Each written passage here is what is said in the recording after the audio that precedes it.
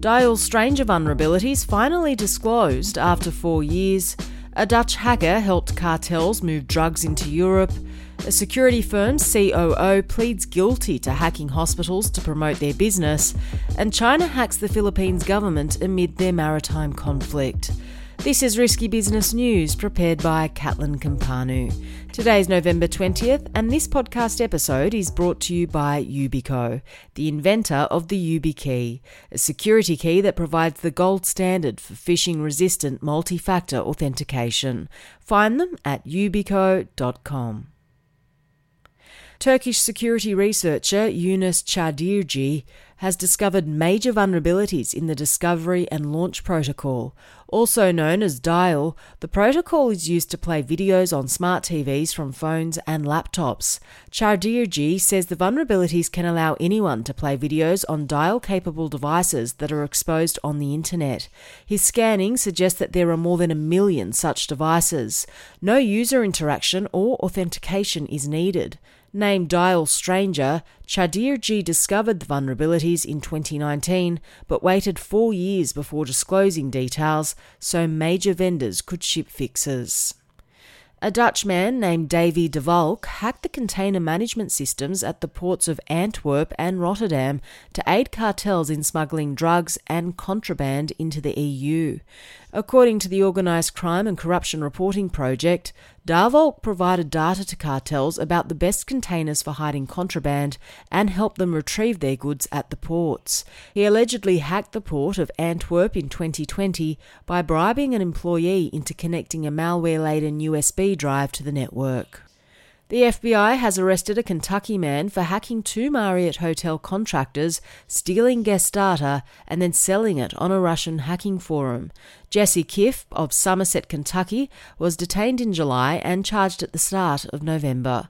The hacks took place in February and June this year and weren't publicly disclosed by Marriott or its contractors.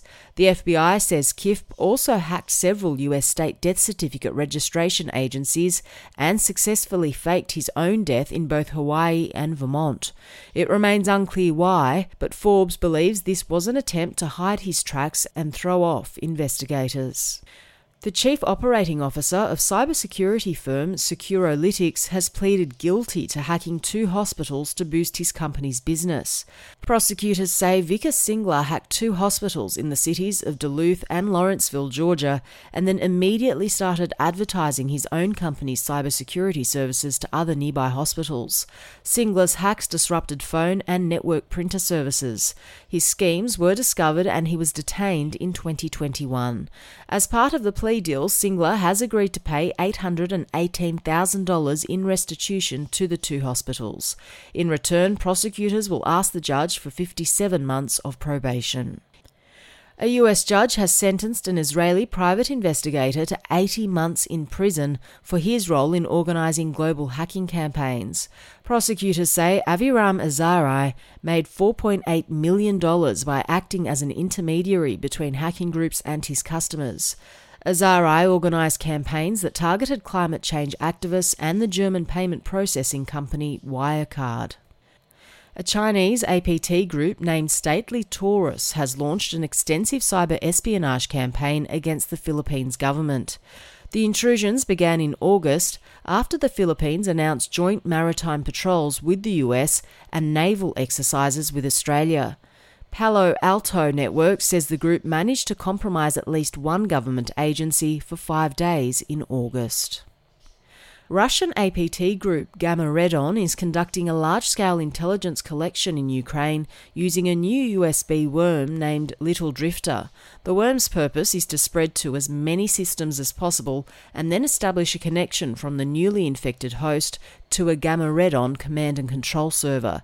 In November 2021, the Ukrainian Security Service linked the Gamma Redon group to the Crimean branch of the Russian Federal Security Service, the FSB. The Canadian government says that cybersecurity breaches at 2 contractors have exposed the information of government employees. The breach took place in mid-October and impacted Brookfield and Server, 2 companies that provide relocation services for government employees. Affected individuals include police, military staff and public servants going as far back as 1999. The Lockbit ransomware gang already took credit for the Brookfield attack. An ALF-V ransomware affiliate is using malicious Google ads to redirect users to enterprise apps laced with malware.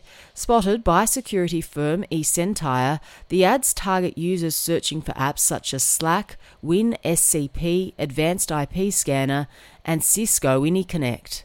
These booby-trap files contain a version of the Nitrogen backdoor, which the group uses to move laterally across networks and deploy its ransomware. eSentire says the campaign has been running since June.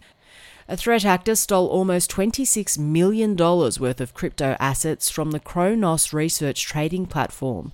The Taiwanese company says the hack took place after the attacker gained access to some of its platform's API keys.